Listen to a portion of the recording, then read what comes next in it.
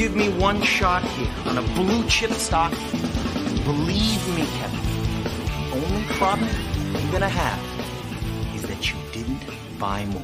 Nobody knows if the stock is going to go up, down, sideways, or in circles.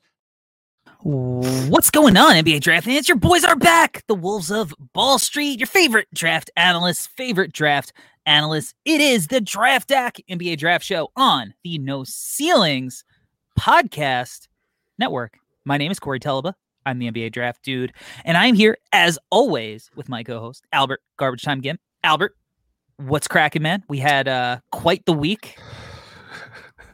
We did have quite the week. We spent a lot of time together in person. Yes. Which is different for us.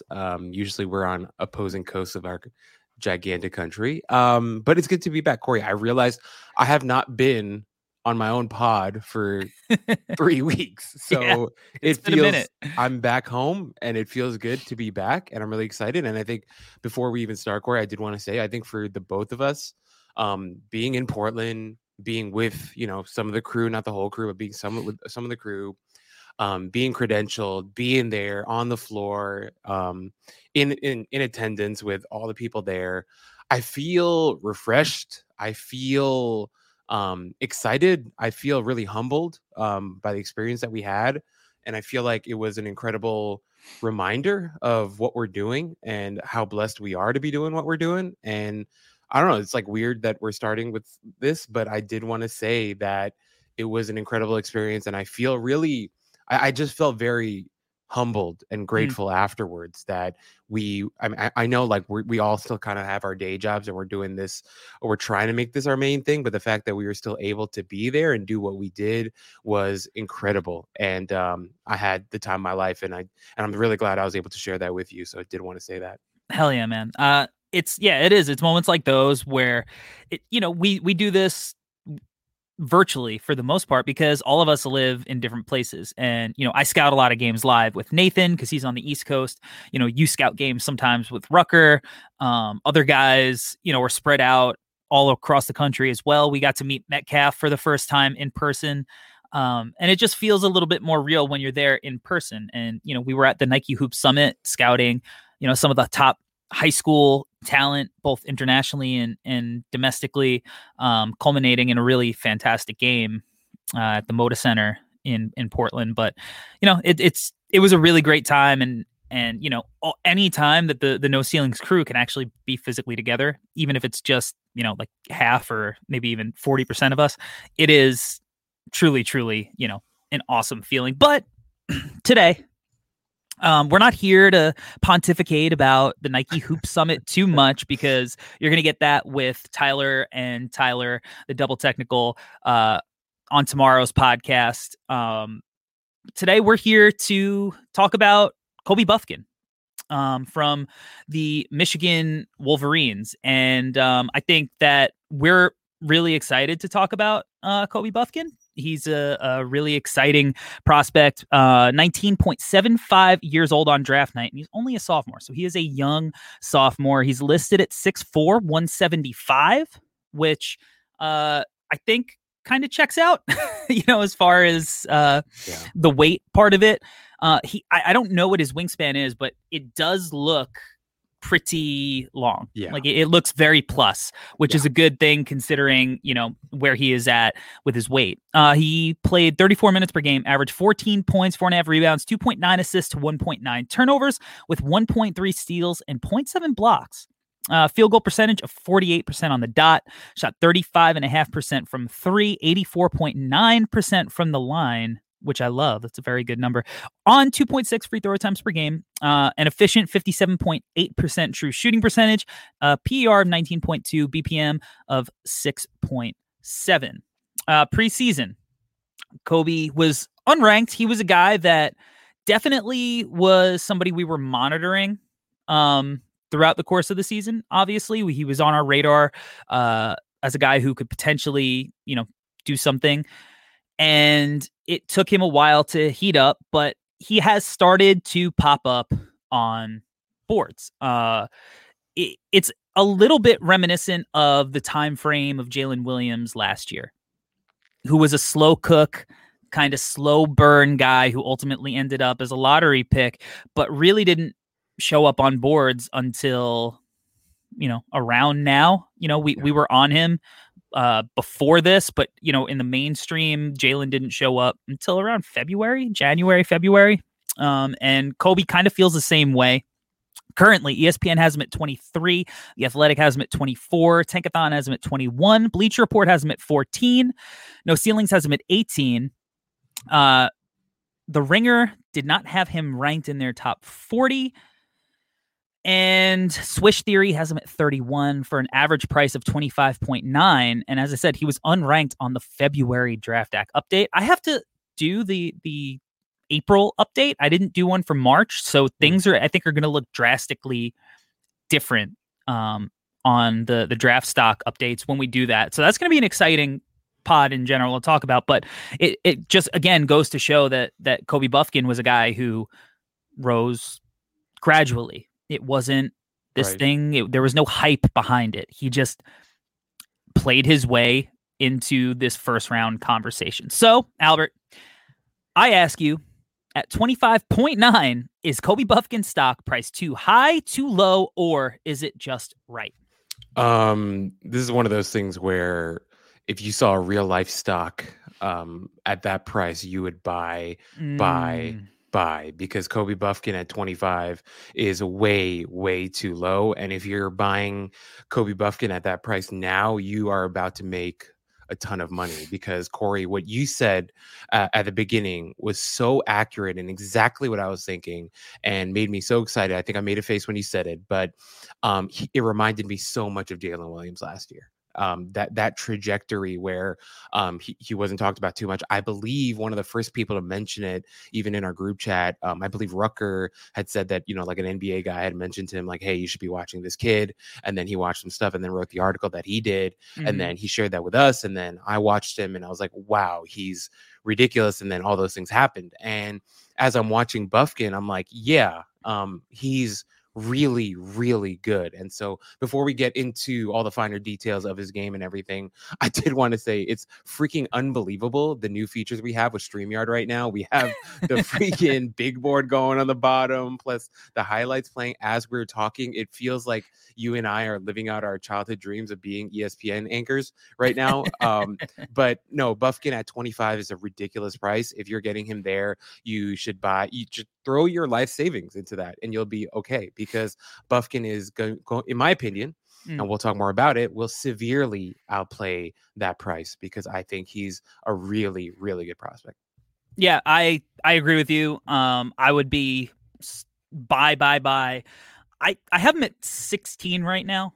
Cool. So just about outside the lottery. I could definitely see myself moving him up throughout the year. I don't think I could see myself dropping him. But I think that he's a guy that when we start getting intel and when we start seeing workout videos and we're talking to people who work in the league and blah, blah, blah, I think he's one of the guys that is going to rise even more so than he is right now. Because even, just looking at the list, the Ringer didn't even have him listed in their top 40. And I can't see that sustaining throughout the rest of this draft process, where they just don't think he's basically draftable, like as a guy who could potentially make it in the long term. Because it feels like top 40 is really where it's like, all right, these are 40 guys who maybe could possibly, and then you're throwing darts after that. I think when they start diving in, things get a little closer. They'll ramp it up. Swish Theory still has him borderline first. Bleacher Report and John Wasserman has him at 14. I think that's closer to the range that people are going to get there. Collectively, we had him at 18 on the big board that we just dropped at NoCeilingsNBA.com. So I think he's got a package in which people are going to be very, very excited to kind of, get their hands on a kid like this. And he's not without his faults. He's not without his weaknesses, but he certainly is with a bunch of strengths. So I'm going to give you a, little $10 to invest as I do. Mm-hmm. And I tried to make it a little bit complicated. I tried to go with 2 other guards. So you have $10 to invest in Kobe Bufkin, Jordan Hawkins, and Nick Smith Jr. Yeah, that is hard. That is hard. Okay. Because I know you love Hawkins. I know you love Hawkins. Yeah, this is not fun for me. Okay, so just to kind of get some insight. Yeah, so I have Bufkin at 14 on my board. Yep. Hawkins is at 12 for me. So that's tough. Nick Smith, I actually have 20th, and I don't feel great about that. So let's do this. Okay.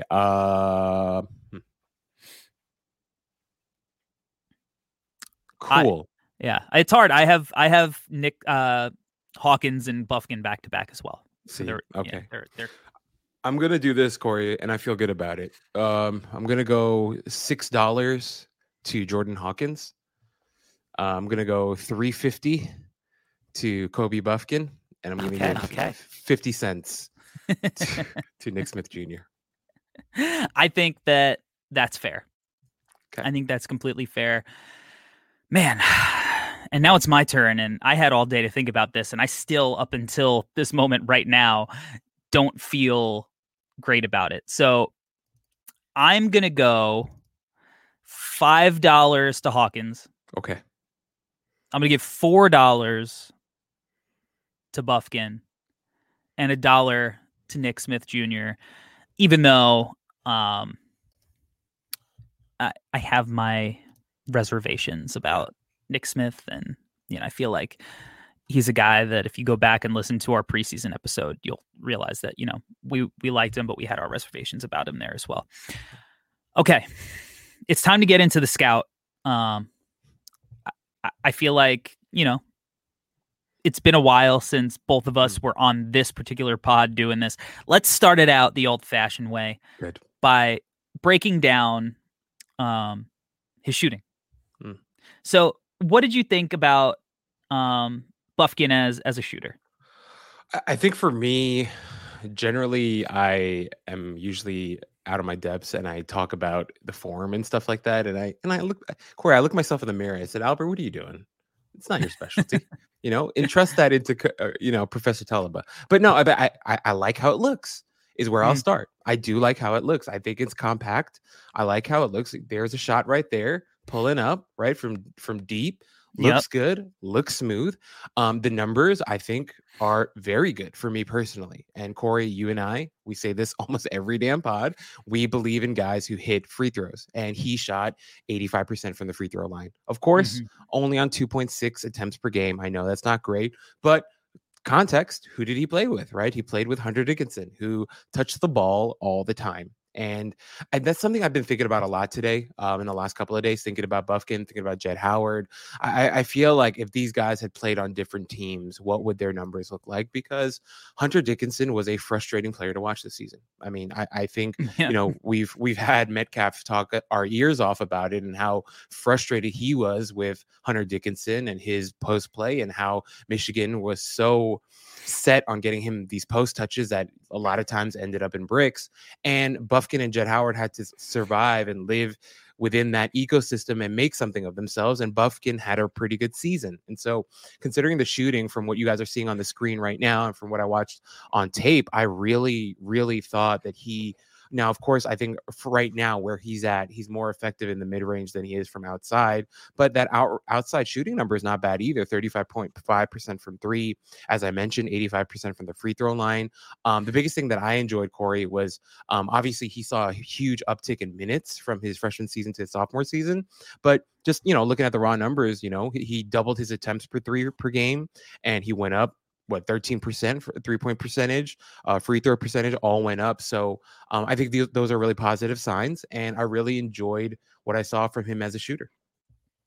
Yeah, I'm almost surprised that he's not shooting a better percentage. Yeah, given that I think his form is pretty, and I will say that and we'll get into it in a bit, but there is one little thing that I think he can work on, but it's not anything major. There's nothing catastrophic.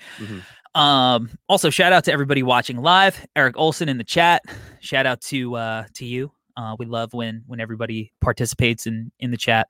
But it's clear that there's something there, and he's got this on-ball juice to him, and he's smooth. And I think that when I look at NBA shot creators, like, this is what they look like. This is the handle that they have. This is the ability that they have to get to a pull-up. And I think when I start envisioning him in the context of, an NBA player, this is the kind of guard that you want if you were drafting, especially in that range. Because if he was 6'6", this is a guy who's probably going in the top, 6 or 7. And at that point, you're like, oh man, like, I wonder if we're just overthinking it with him. But I love the ways that he gets into his shots. Like you said, 85% from the free throw line. That's like an exceptional number. Even here on this miss, I just really enjoyed this possession in showing the kind of pace that he plays with, the kind of creativity that he has coming off this DHO with Hunter Dickinson. He's going to come, he's going to reject, and just confidently pull up. And it's a miss, and that's fine. Right? It's okay that he misses that shot because it's a makeable shot, but it's the ease in which he can get it off. And I think as the season progressed, you started seeing different ways that he was able to get his shot off, in how confident he looked. And right here, I mean, little snatchback, a filthy little snatchback there from him. I think, whenever he comes off a screen and he gets like the big in a predicament where he's got to start thinking about, does he guard him? And that's tough. And I think, and we'll touch on Bufkin's, mid-range game. I think there's a lot more to unlock with his distance shooting, and it's shots like that kind of give me the confidence in him. Yeah, Corey, I think something that we need to note that you and we talked about in Portland, this guy has ridiculously long legs. And especially like on a play like the one that you just showed before with the snatchback, the length in his legs, I think, definitely help with that in terms of the ground that he's covering on a snatchback like that. Also, he's not going to be my comp for him, but you can kind of sniff a little bit of heart into his game too with some of the like the tween snatchback stuff that he does. That looks really good right there too. Another example of that. But I'm with you, man. I think from outside, it's something that he's just considering where he's going to play in the NBA next, right? And so I think just very naturally, almost on any team he ends up on, they're probably going to tell him to take more threes. And I'm really excited to see that because the form is there, as you mentioned. And even on that position that you highlighted before, I think it was against this is a Wisconsin one, but I don't remember who it was. But it just he takes good shots too. I felt like from outside, like he's a really smart, cerebral player that I personally didn't feel like he ever tried. Well, not ever. Ever is a bad word to use here, but generally, I felt like he took smart shots and was a pretty savvy about the types of shots that he was taking. So I pretty much have nothing to fight you on. Yeah, I mean, honestly, I kind of wish he took more of these shots. Yeah. Like it was almost, it felt like to his detriment that he wasn't forcing it more, because when you put him and I think part of it was roll too. Yes. Because it's not like he was always on ball, and I think that's one of the positives. But like, look at this: big and drop, step back, too late, smooth. Like him coming off a screen, putting the big in that position where he has to make a decision because he's crafty. He's got hezzies.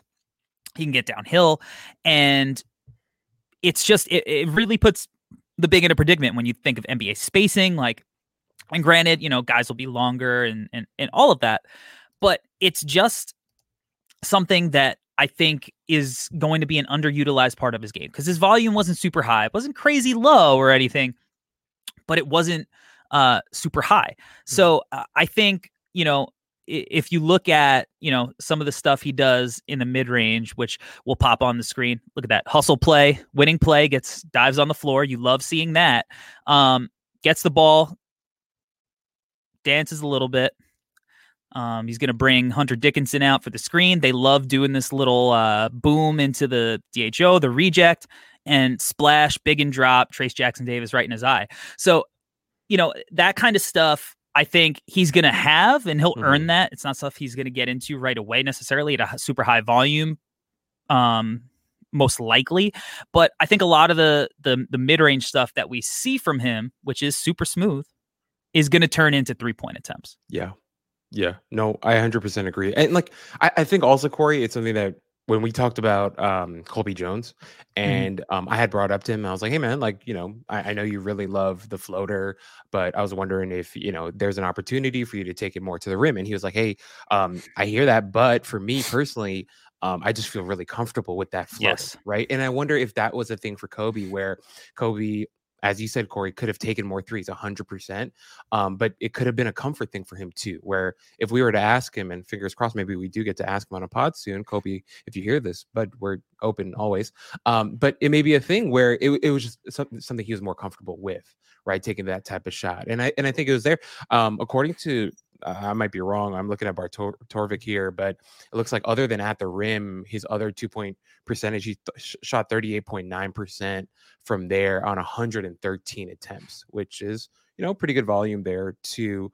So yeah, I'm just wondering if it's a comfort thing. And maybe in the NBA, we take 30 or 40 of those and move them out to 3. And, he looks like a very different player.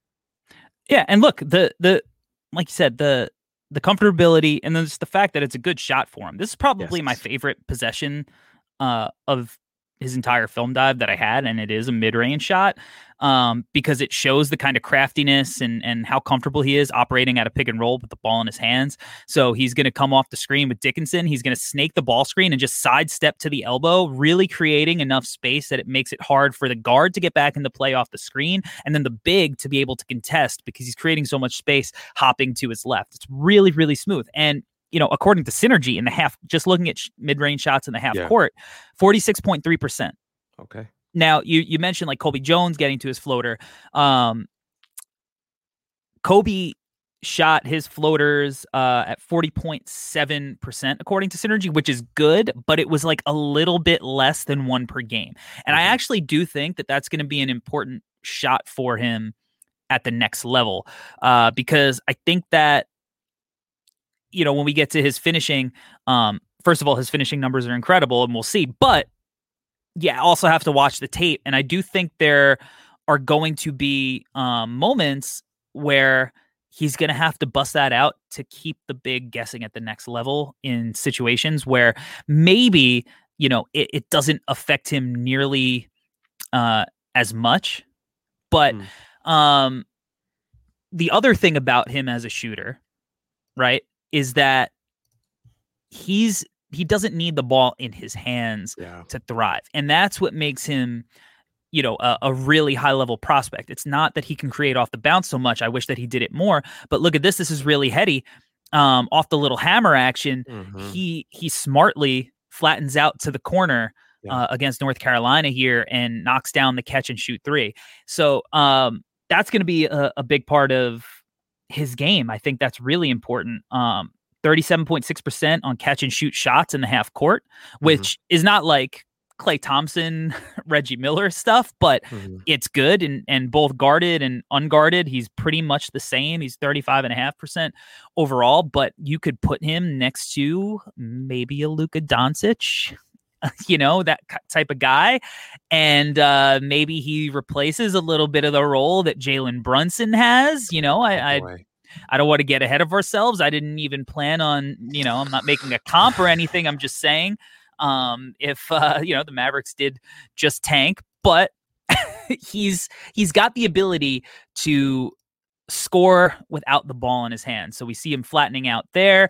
And then here against Maryland, I love the shot that we're going to see here, which is him coming off a DHO, quickly letting it fly. I mean, one of the things that I did like that Michigan did, which I don't know if it was completely conducive to winning for them, because I think they would have been better served to put him on the ball more, but they would put him in one of the corners and run him off movement and different actions to get him going downhill, which we'll see when the finishing, because he's not like the burstiest guy. Yeah. So they created advantages for him by giving him opportunities to shoot off movement, and it's really pretty. No, dude, I freaking love everything that you said, Corey. And I really quickly wanted to say, shouts to Eric Olson in our comments, who just said mid range is low key back in the NBA, and that's something that you and I talk about all the time. It's not even low key; it's high key. Like you look at all the elite scorers in the NBA, and they have a mid range jumper in their bag. And for Bufkin to be that type of guy, and I love the name that you mentioned, because that was a name that I was thinking about as well. And Jalen Brunson, and just imagine Jalen Brunson at 6'4" is a really, really interesting number. But Corey, like, just, going back to what you were saying, like, this is a guy who, I also wanted to note in that other clip that you showed, the pass that, he caught on the catch and shoot. That pass was from Jett Howard. Beautiful dime, beautiful look, beautiful pass. But no, I'm with you, man. I love the shooting. I think the biggest thing with Bufkin, and the reason why we can get excited about a player like this, and the reason why you and I and the rest of us at No Ceilings have him a little bit higher than maybe different outlets, is because, there's real potential there with a different type of shot diet next season in a different type of role. Now, of course, it may not even be in his rookie season, maybe in year 2, year 3, year 4, but considering what he showed in college, and also the improvement that he showed from his freshman season to his sophomore season, it's hard to not believe in what we're seeing. And so, and also, Corey, really quickly, I did want to note that even in March, not even in March, but I wanted to highlight some of his games in March, because, this is when we knew that Jett Howard was really struggling with that ankle injury, and he had to take on more of a load. He had some really, really good scoring games against Illinois, against Indiana. And in those games, he was really able to kind of show off all that stuff that you're talking about, right? Especially from the mid-range. He was hitting some big shots, especially in that game against Indiana down the stretch. He hit some, the Illinois one down the stretch, last 5 minutes, hit some huge shots from the mid-range, and also attacking the rim. And we'll talk more about the finishing, but fantastic shooter, in my opinion. I think he's only going to get better. Yeah, so I think if I had any critiques about him as a shooter, it would be, one, sometimes the reason the volume isn't at, like, I think he was at like 6.5 or 7 threes per 100 possessions, something like that, which is good. It's solid, but he should be at like 10. Yeah. Like, he should really be catching and shooting a lane and fly. And part of it is he's cerebral, like you said, and I would like to see him sometimes not force, but be a little bit more aggressive in looking for those shots. And I think at the end of the year, he did do a good job of that. The other thing is, I think there is this slight elbow flare sometimes in his jumper. So I'm going to play this clip here from the NIT against Toledo. Kobe's in the corner. He gets the ball, right? Pretty rough miss. Okay. But yeah. I'm going to rewind it, and let me pause it on the screen. I'm going to try to get it to where you could see. Yeah. So basically right now he's got a like chicken wing with his left arm, right? And he's a lefty. So you mostly want that 90-degree angle, that tuck. Yeah. And I think it's not a big deal, because he usually has, like, he's got a very smooth follow through. I think he's got great touch, but this little elbow flare here sometimes I think leads to the inconsistency in his distance shooting. And because otherwise I think, the touch is certainly soft in there, and you would just expect him to be a little bit better of a shooter percentage wise than he is based on the form. But when you kind of slow it down sometimes, it kind of is understandable to me why maybe he isn't the shooter percentage wise that we see. But the rest of it, if you don't slow it down, it looks good. Right. Yeah. So that's kind of my nitpick. No, especially considering like the shots that you showed before, like the one against Wisconsin, from like that longer, farther view. That shot looked really good, and that one, his elbow did look tucked in, and all the mechanics of it looked a lot cleaner. So, Corey, you're right. Maybe it is something like a little tweak that he makes, and as you mentioned, Corey, it's not a major thing, right? It's something that he could very easily fix and work on. So, man, if all we're talking about with him in terms of his shooting, improving is like this one minor tweak, I think clearly we're talking about a guy who's a pretty efficient shooter. Yeah. 100%. And things get really scary, I think, when we realize that he's got real 3-level scoring potential. So I'm going to read you some synergy numbers at this too. Okay. Finishing at the rim, 71.1% overall, which is for a 6'4", 175-pound guard, pretty fantastic. It's Mitchell Robinson territory. 68.5% on layups. So for a guy who sneaky athletic, I think, has some, he a decent amount of dunks this year, good adequate amount.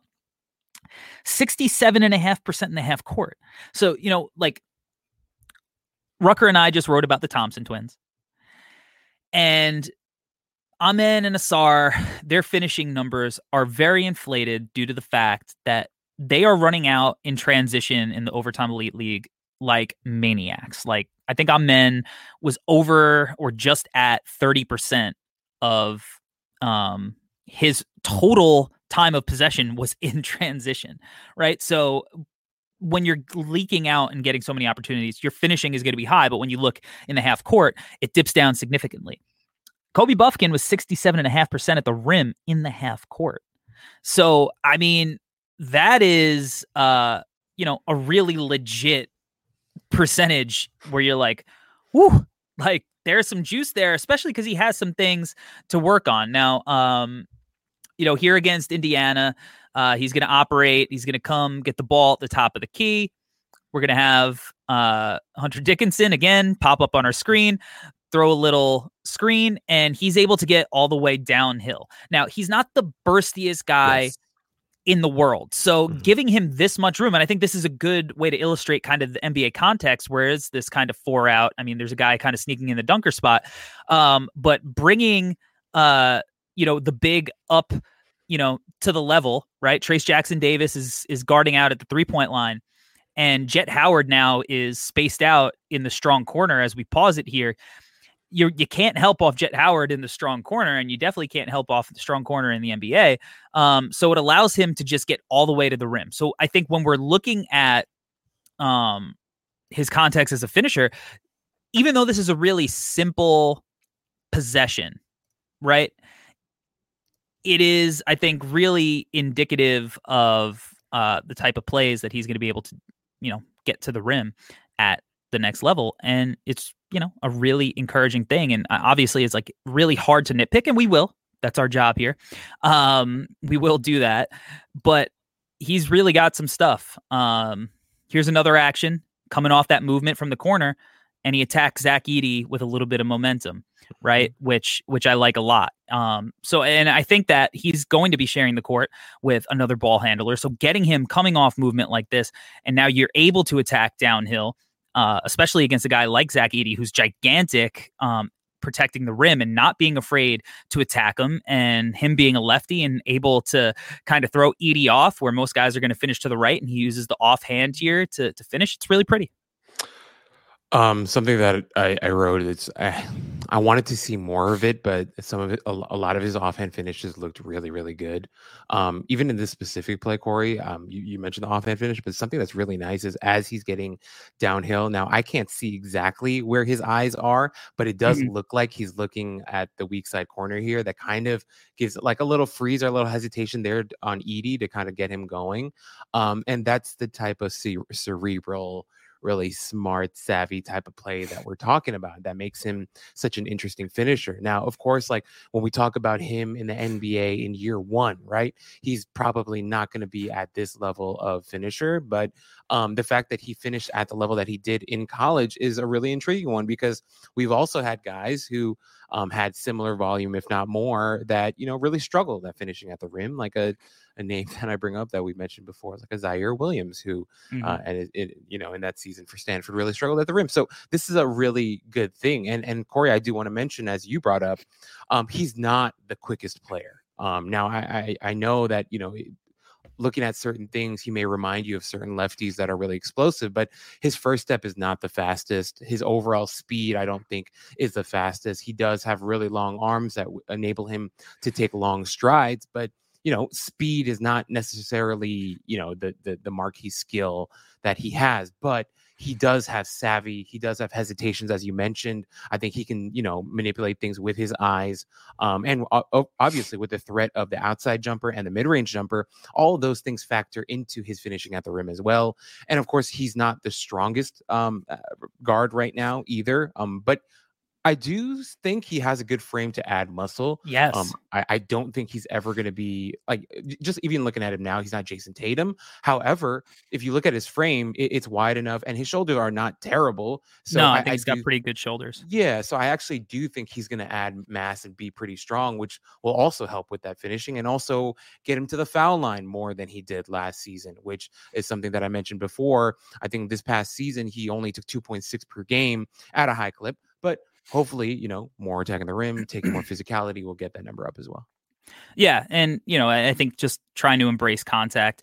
But I want to go back to, you mentioned how cerebral he is. He doesn't have a bursty first step. So when guys don't have a bursty first step, you have to win with craft. And that's what he does. He wins with craft. So let's look at this possession. We're in kind of semi-transition. Dickinson sets a little drag screen type action here. We got Zach Edey at the level up top. So he's going to come off this screen. Now he's got Edey in drop at the free throw line. And he's going to throw a slight little hesitation right there to kind of freeze him, because you have to guard that pick and roll. And I think, or the mid-range, sorry. Right. And when you hit that mid-range at that clip, it gives him just enough time to be able to finish around and over, a 7'4" behemoth in the paint. So that's what's really, really impressive about his craft, is that he has these little veteran techniques already to kind of help himself deal with the fact that he isn't a super athlete. He's not going to just absolutely burst down you, blow by you with his burst, but he does have enough craft. And then, you talk about, we think that he's got a decent enough frame. He comes off the little DHO. Look, he doesn't blow by this guy here, but he's strong enough, even at 175 pounds, and confident enough as a ball handler, because he doesn't turn the ball over a ton, to be able to, even with a guy on his hip, kind of, you see those little crafty offhand swipes. So watch as he gets downhill. To keep the defender off of him, even though he's side by side, look at these offhand swipes. There's two little offhand swipes as he's coming to his to his drive, that even though he's not bursty, he's able to protect the ball and be able to finish cleanly at the rim. So we got 1, 2, and now he's at the rim, 2 feet in the paint. And, if you have to win with craft, I think we kind of really agree that that this is a league that is trending towards skill. You don't have to be a supreme athlete. It helps if you can blend that supreme skill with supreme athleticism. It's obviously a great thing, but nowadays, like, if you have a frame, if you have size, and if you have skill, it compensates for athleticism. And a lot of times what we look for in athletes, we kind of put more on a pedestal than the guys who are just really skilled, really crafty. And because I think we think that they're not going to continue to get craftier and more skilled. And I think that's just not the case. Like, these guys continue to get better and better and more comfortable at playing at different speeds. So these skilled guys, there's a level of potential that we don't always talk about with them, because, they don't jump out of the gym. Yeah. And, like a guy that you mentioned before, like a Jalen Brunson type of guy. Right? Yeah. He only got better in the league. And you look at Bufkin and Corey, everything that you talked about, right, with the lack of pace and the lack of burst, he's going to get stronger. And I think he may end up at 195, 200, when he's kind of in his prime. And if he's at 195, actually 200 might be a stretch, but who knows, right? But if he's at like 195, right, that's a lot of strength. That's a lot of power. That's a lot of mass. That's really going to help him. And yeah, I don't think he'll ever be the burstiest athlete, but the strength is going to be there. The savvy is going to be there. As I mentioned before, like, his manipulation, like with his eyes and stuff like that, will always be there. And I think it only gets better. But even in the clip that you were showing before, as you were talking, off-ball movement stuff is good too. Good cutter, dude. And that's all the savvy cerebral stuff that we're talking about. And those are the plays, you get a couple of those a game. That's extra 4-6 points every single game. That type of stuff helps. And it really helps him and helps the different types of shots and the 3-level scoring that you're talking about. So having those layers, having those different things to his bag only helps him. And, and to be honest, the clip that you're showing now kind of goes to what we've been saying, right? The lack of burst, the lack of athleticism, and then also maybe the need for him to embrace more contact on the next level should help as well. That's the point I think that is really important on this clip here, where again he's starting in the weak side corner. He's going to come pop up off a little screen. He's going to come off the handoff, then get into another screen. He's got the big one-on-one, and the big has the advantage here. And this is a big on Wisconsin. It's not Joel Embiid or Brook Lopez waiting at the rim, right? So he's a below the rim finisher, as is. We said he can get up a little bit if he's got a little bit of runway, a little bit of momentum, but for the most part, he's looking to finish with craft and pace and below the rim. And if he's going to do that, like you mentioned, he's got to just get into his defender's chest here. Because if you're going to get blocked, you might as well do it aggressively instead of laying up, some kind of weak shit that he does here with his offhand, when he really should just put his shoulder into the big's chest. And look, you draw contact and get the call. Great. If you get blocked, well, you just got your shit sent out of bounds too. So, I kind of want to, we've been very complimentary so far. I do want to at least touch on the fact that if he's not, he's going to be frail, but that doesn't mean that he can't be tougher. Yeah. I mean, Corey, this exact play, the thing that he needs to do is the Jalen Brunson special. When Jalen Brunson is one-on-one with a big, what he'll do is he'll take with his 1-2 step into the lane, that second step will go into the big to create that little bump so that he can get a shot off at whatever angle he's at. And that's exactly what you're talking about. The physicality needs to be there because believe it or not, NBA bigs are more athletic. They're taller, they're stronger, and they're grown-ass men. So for him to get that shot off, he's going to have to learn that little bump from Jalen Brunson, because Brunson is a 6'1" guard who is, built, nice and stocky. Yeah, he's stocky. In the Chris Paul mold, but, he learned very quickly that he needed that in his bag if he was going to get a shot off against NBA centers. So I couldn't agree with you more. All right, let's dive into a little bit of his playmaking, because he's a guy that doesn't have a crazy high assist total, but again, he wasn't really playing point guard. And I think he might be a point guard at the next level.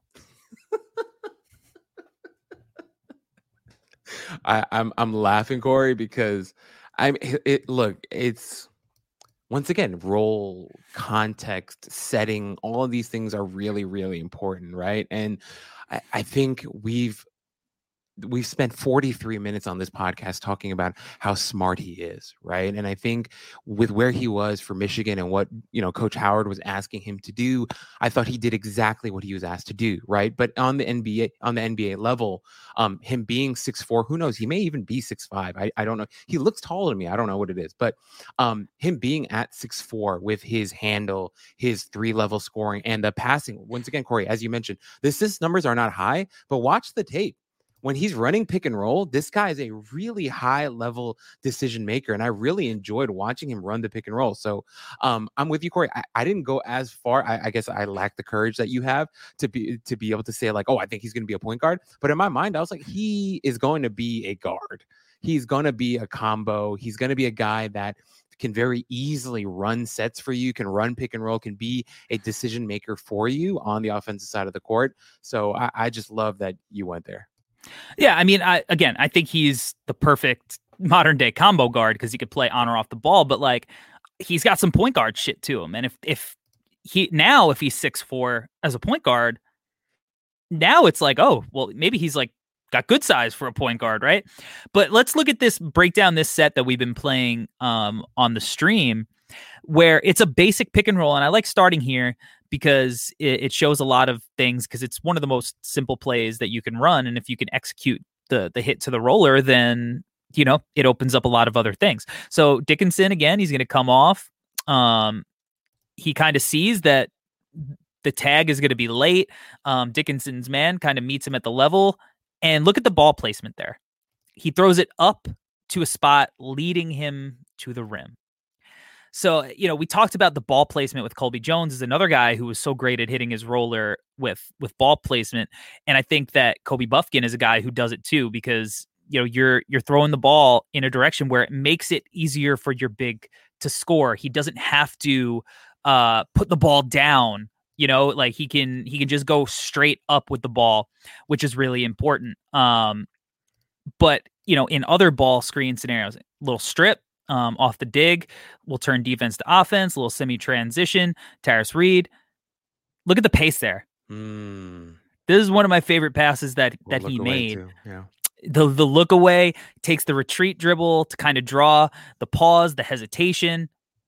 It's just really, really pretty stuff. Nobody recovers. Sweet. Yeah. It's a heady play, right? Because the guy who popped, obviously good shooter, defense is reacting to that. They're jumping out to get to him, and he just makes a perfect read. This is pretty stuff, Corey. It really is. And that's why I'm with you. Like the passing stuff was real, and with more opportunity and depending on, and you know what, Corey, I was thinking about this too. As much as we talk about like NBA players and their vision and stuff, front offices need vision as well. The stuff that you're talking about, Corey, like a front office person needs to have the vision to be able to see, hey, Kobe Bufkin maybe didn't get to play that role as much as he wanted in college, but with more volume in the NBA, with more reps and experience, he can very easily become a point guard or, a lead guard type of player. So I'm with you, man. Like this stuff here that you're showing, and I saw it on tape as well, and I was really excited to talk about it because I was having a conversation with Metcalf when we're in Portland, and we were talking about guys who have vision but also lack accuracy. And I think something that you mentioned before, right, with the ball placement and some of the stuff that you see with his connection with Hunter Dickinson, it's not just enough for you to have the vision to see where the man is open, but it's to also have the ball placement and accuracy to get it to them in a place where only they can catch it and they can actually do something with that ball. And so I just wanted to note that with Bufkin, it's not simply that he has vision and feel, but he also has the ball placement and accuracy as well.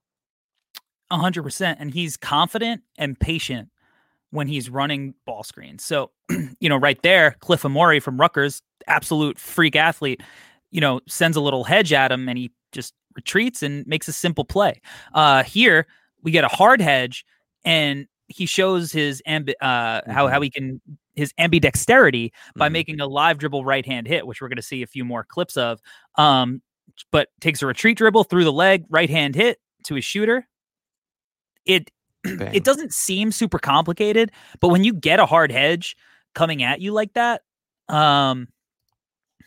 it's an impressive play, even though it's simple. And sometimes the simple plays are the impressive plays, and you need to make impressive simple plays at the next level. So quick decision making to get the ball to your shooter. I love that play. And, we're going to see another, I believe, right hand live dribble hit here coming off, getting downhill, a little wraparound live dribble back to kind of the strong corner. He goes middle on the ball screen there. And, he didn't make a ton. And again, it goes back to him not being the full-time primary initiator. So he didn't make a ton of like these weak side hits throughout the season. A lot of it was like pick and roll, Hunter Dickinson, draw a switch, and then get the ball inside. And that's his job. And who knows, maybe, he he plays with Joel Embiid or something at the next level, and he does a similar thing. But I do think he does have it in his bag. You saw a nice pass there. And then, here we're going to see a nice little weak side hit, side ball screen, gets downhill, live dribble with his left hand. Jet Howard's in the corner. That's going to be money, a lot of the time. A lot of the time. No, Corey, but I agree with you, and that's why I wanted to go back to what I said before, in that the context and the role and all these things are really, really important. Like a lot of the stuff that he was asked to do is just being a connector in Michigan. Like off a swing passage, just making that extra pass to the corner. And he was great at that. He's very unselfish. Very good, very good. He'll catch it at the wing, right? He sees an open man in the corner and just nice little bounce past him, and they got a wide open shot. Those are good things. Those are things that he was asked to do, and he did it at a high level. So sometimes it takes a little vision. It takes a little imagination to see. And clearly Bufkin has the ability to one day, I think, be, that type of guard as well. Yeah, 100%. Let's switch it over to the opposite side of the ball, because we've been going 50 minutes on his offense. So tell me what you think about him as a defender. I think I mentioned it in the other pod that we did with the double technical Tylers. The thing with me with Bufkin is I just love his hands. I just thought his hands were lightning quick. I'm not going to say that he was a perfect defender, but the biggest thing I think that he used to his advantage was definitely his quick hands and his length. The way that he was able to contest shots, alter shots, even block perimeter shots at times was really, really impressive. And if you're talking about a 6'4" guard who is going to be asked to guard ones and twos, he, in my opinion, he could be a weapon with that type of length and the quick hands that he has. I think laterally, kind of similar to what we talked about on the offensive end, he wasn't, there wasn't so much to write home about as a lateral athlete and even as a lateral defender. But, I thought the savvy was there on the defensive side of the ball as well. But the things that I wanted to highlight for sure were the quick hands and the length. Yeah, I actually think he's a pretty good lateral mover too. I do. Because it feels like, you don't have to be like super bursty. Like, he's not Davion Mitchell. Davion's like super bursty as a lateral mover, if that makes sense, right?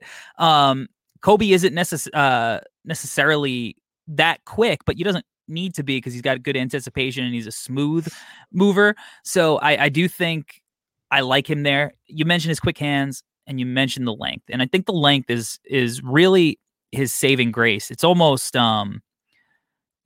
like a sneaky weapon for him in that it helps him recover a lot of times.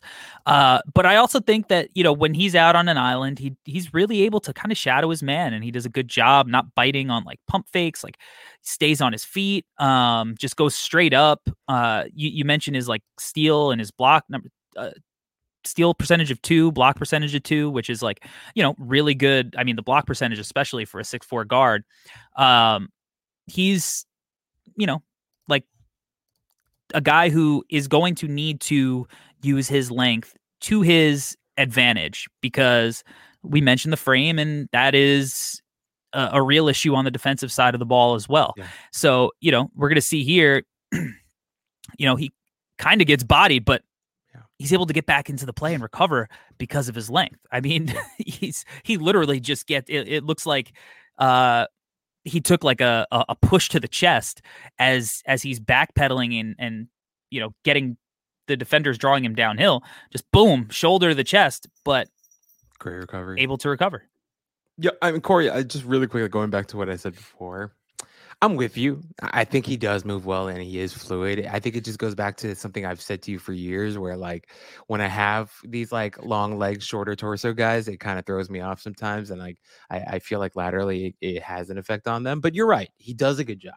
He does do a good job. It could just be a me thing where I just look at his long legs and I wonder how quickly he can move those feet. But at the same time, like I'm also the same guy who said on offense that it was, good for him, where he could create separation and stuff like that too. So I'm with you. It's just, once again, the length is there.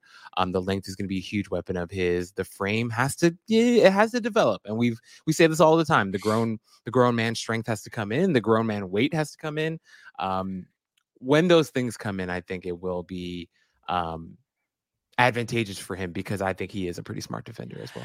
But you're not wrong though. About like here, NBA level athlete, Terrence Shannon Jr., and he just kind of blows by him. Yeah, so it's not as if the fact that he doesn't have that quick side to side burst isn't going to hurt him. And then here, Terrence Shannon gets him to bite at the pump fake, and he's strong enough to kind of go up and through. It's not devastating. There's no help. Thanks, Jet. But Yep. and hopefully he has that at the next level. But the fact that he isn't the best athlete, I think is going to hamper him, because as good as he was in college, and I do think he was good, I do think that his biggest adjustment will not be on the offensive side of the ball. It's going to be on the defensive side, because even when he has nice defensive possessions, when you look at guys who are just stronger than him, workout. Mm-hmm. Yeah, if you're Michigan, you're like, hey, try to hit that again, right? Because it's good defense. But it goes to the fact that, a college, high-level, Division I, Big Ten guard can kind of just overpower him, right? So what do NBA teams want defensively? They want a guy who is going to be able to guard multiple positions. Yeah. I think he's going to be able to guard multiple positions, but I think it's going to be the 1 and the 2. Yeah. And I think there are going to be certain matchups at the 2 that are going to be hard for him. Like RJ Barrett playing the 2 is a hard matchup for him. Yeah. Yeah. I mean, some of the clips that you're showing, this is kind of classic mouse in the house type of stuff, it's tough, but also at the same time, I kind of liked, in that last one, I know he got bodied by feisty. Yeah, but also I like that he tried to stay vertical. He wasn't trying to foul. It was good. It's trying to be disciplined and stuff. But you're right, the weight has to come in. 175 at 6'4" is pretty light, but the frame's there. So let's get him in the weight room. Let's get him an NBA diet, and he's young for a sophomore. Correct. He's young for a sophomore. He's still growing. Yeah, he'll get stronger. But again, ball screen heavy league. Yeah. I thought he really struggled on ball screens. Yeah. When he gets over them, and he can be slithery when he stays really tight, it's good. But he gets caught on some screens sometimes, and he's just not strong enough to get back. And here, he gets caught on the screen, leading to a mid-range jumper from, I believe, Derek Simpson on Rutgers. And that's fine, because he settles for a tough shot over Tarris Reed. But now you got, Kobe Bufkin trying to block out Cliff Amore, and it's not the most ideal scenario in the world. So look, he's got to get stronger. I think that is going to be apparent. I think that that's what, NBA teams are even going to tell him in these workouts. But he's a good defender. And, I think this is the last defensive clip that I have for him. And ultimately, it results in a made bucket. But I just thought it was a really good defensive possession for him, where he's using his hands, playing straight up, and it's just a tough shot. Yeah, and something I wanted to say, Corey, I think he flips his hips pretty well too. Yeah. That's a good thing. And it's like you see it right here. He's here and makes a little swipe, and then boom, he's able to recover. I like him. It is. It's good defense. It's just he's just not. He's just not. He's got to get his weight up. Yeah. He's got to get his weight up. Yeah. And at the same time, for our listener out there, we're saying that he needs to get his weight up, but we're not saying that it's not possible. We are saying it's very possible, and he has a great frame, and he's going to get there eventually. But Corey, I think the exciting thing is that from everything that we've talked about and everything that we've seen on the screen here, is that the foundation is good. And it's good that the foundation is good, because some guys in college, foundation is bad. And there's a lot of reworking and retooling that you have to do. And I think the instincts are good with him. The process is good with him. The discipline is good with him. And the baseline ability is good with him. But it's just, he's just got to get a little stronger. And so, just a little. Yeah. So I'm with you. Good defender will get better with more weight and size and strength. Yeah. And I think, ultimately, it'll come along. But when he could focus strictly on being a defender and kind of like a complementary player, whereas at the end of the year, he kind of was a guy who did take on more of the load with Jet, that becomes harder to accomplish, especially as you're, learning how to operate within that role. But he's got got some really interesting tools. All right. So if you're buying stock in Kobe Bufkin, who may you have bought stock in previously? So this is an interesting one for me. I had a couple of names. The Jalen Brunson one I think is a beautiful one because for a lot of different reasons, just a little bit taller. I thought a little bit of Mike Conley. Yeah, I have Mike Conley too. Yeah, I had to do the Mike Conley comp because of the pace that he plays with, the vision that we talked about. Mike Conley, famously known for his offhand, right-hand floater that he's so effective with, such a good offhand finisher. And I feel like Bufkin's going to have that in his game as well. Also, as I mentioned before, there were little hints and tiny hints of like Harden to his game, just because he's a lefty and some of the handle stuff. I put in De'Aaron Fox. Obviously, De'Aaron Fox is a much better athlete, but it's hard not to see some of the Fox stuff in terms of like the way that his body looks. And the way that he moves on the floor as well with the long legs and stuff, just like eye test type of stuff. He kind of looks like Fox. It's just Fox is a supreme athlete, so that's where the comp ends there. But I think if I had to pick one name out of all those, like I'd like to put Mike Conley because I think if all goes well, Mike Conley might be the 1% outcome for him and have that type of career, if not better, if all things go well. Yeah, and Mike Conley is still helping teams win. And Correct. He's a guy who you can kind of place on any kind of roster construction, and he's going to be able to fit in seamlessly, shoot on or off the ball. He can make plays. I think, when Conley came into the league, he was burstier. Yeah. But he's a guy ultimately that won with craft and won with pace. And I think that, that's what we see Kobe Bufkin do time after time after time. So the only other name that I had, there's like a little bit of D'Angelo Russell. Okay. And, we'd look at D'Angelo Russell now and, the contract and whatnot. But like D'Angelo Russell is a good basketball player.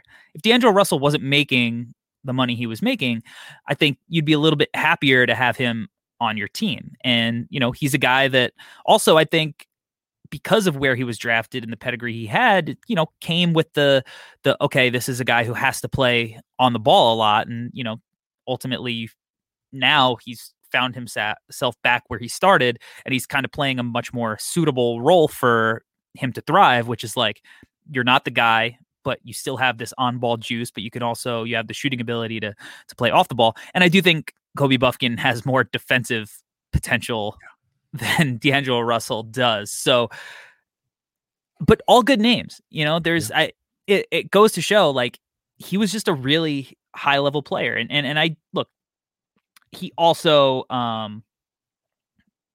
didn't exactly help Michigan win the most games. Him, Jet, Hunter Dickinson, you would expect guys of that ilk in the college level to lead to more wins. So, there's something to be said about that. But, we like some other guys who maybe weren't in the best construction with talented teams that didn't win. So, if we're not going to hold those guys to that standard, then we shouldn't fully, hold Kobe to that standard either. But really, really intriguing player.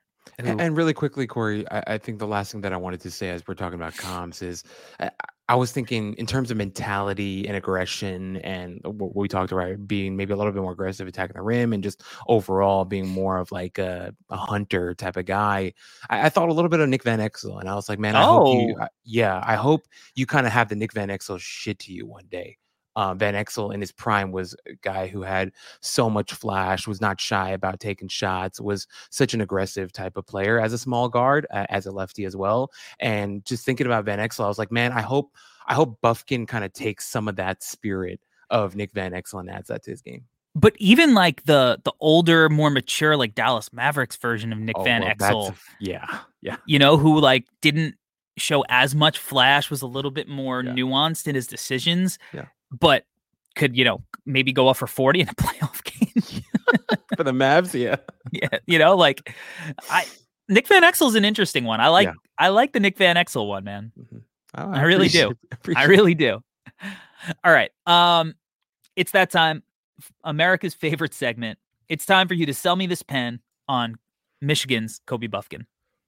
Okay, so this is going to be really difficult for me because of how much I like him, right? But here we go. So Kobe Bufkin is a guy who, depending on how you, depending on what team you're a front office guy for, but actually, regardless of what team you're on, he's a guy that you're going to want to grab in the first round. And the reason why is, other than the million things we've said about him today and all the praise we've given him, but he's a guy on the base level, is a guy who's going to be able to play on the ball, play off the ball. He's a guy who's going to be able to he's going to be a versatile defender one day with more mass and strength and all that stuff. So overall, and especially on offense, a guy who's going to be a 3-level scorer, a guy who has real passing chops to him, a guy that plays really smart within himself, is a team player, knows how to play a role, but also down the line, we think is going to be able to take on more responsibility and more playmaking stuff. So he's a guy that from year one, from his rookie season, is going to be a smart, heady player that can play a role, but is a guy that you're going to want to invest in and eventually kind of cultivate the rest of his game into maybe becoming a number 1, number 2 option type of guy one day. He really has that type of potential in him.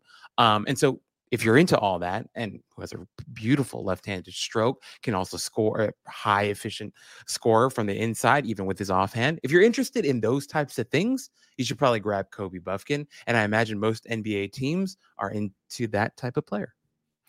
Yeah. Again, think he's going to be a big riser in this cycle. And I think it'll be warranted. Came on late. And we love those guys. And I think it's important to remember with those guys when you're like, oh, is this too high? It's not. Yeah. It might not be too high, right? Because we look at Jalen Williams right now. Jalen Williams definitely going in the top 5.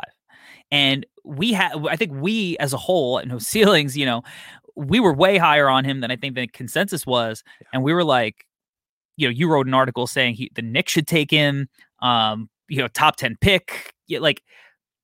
If you feel like Kobe Bufkin is a top 10 pick, I think you are more than justified because, we threw this to I threw this to the group chat a while ago during the season. I was like, sell me on Nick Smith Jr. over Kobe Bufkin. Right. And it's like, sure, he's a little bit younger, but he was also way worse at basketball. And, there are reasons that you can, give yourself for saying that. SEC, young freshman coming back from injury, middle of the SEC, probably all warranted, but also the tape gave us what the tape gave us. So if you still believe that Nick Smith Jr. is, a top 10 pick, why isn't Kobe Bufkin a potential top 10 pick? I'm with you. And I have him at 16 right now. So, he might be there come draft night. Maybe I have him lower. Maybe I have him higher. I don't know. But what I'm saying is if you believe in a prospect like a Kobe Bufkin, I think it's completely reasonable for you to rank him where you feel it's appropriate to rank him because the draft and consensus is never right. And I think that's the most important thing to remember. Corey, last thing, and you bring this one up all the time. Back when Tyrese Halliburton was in the draft, you had him pretty high, and you always said that you regretted not putting him higher. Right. And that's something that it speaks to exactly what you're talking about. And I think Bufkin is that type of guy. I'm not saying that he should be, top 3 on your board, but I mean, if you're really convicted, why not? Because he is a really interesting prospect. So just wanted to throw that last bit in there. 100%. All right. This was a really fun episode. This is a really good one. Shout out to the new StreamYard features that made the stream look dope. Albert, tell the World Wide Webs where they can find you. On the internets, you can find me at Alberto Gim. On Twitter is where you can find me. On Instagram, I'm at GTGNBA is where I'm at. I'm still trying to increase my follower numbers. I think I'm like the only guy at No Ceilings that doesn't have 1,000 followers. We got to change that on Twitter. What are you guys doing? I'm awesome, dude. I'm a great Twitter follow. Do I have great Twitter follow? Succession, The Office, Hoops, football, worldwide football, international football. I've got all kinds of stuff going on, and I offer a variety of stuff. Come follow me on Twitter is what I'm trying to say, and on Instagram as well. Follow Albert. Rucker and I just wrote a piece on the Thompson twins. Where we went really in depth. It was an absolute pleasure and nightmare to write it with Rucker because we were writing it while we were at the Nike Hoop Summit in Portland when we were getting home from these practices late at night. I was still on East Coast time, 3 hours ahead. So I was exhausted by the time, but we got it done. We published it. I broke down Amen's shooting progression in form over the last 2 years.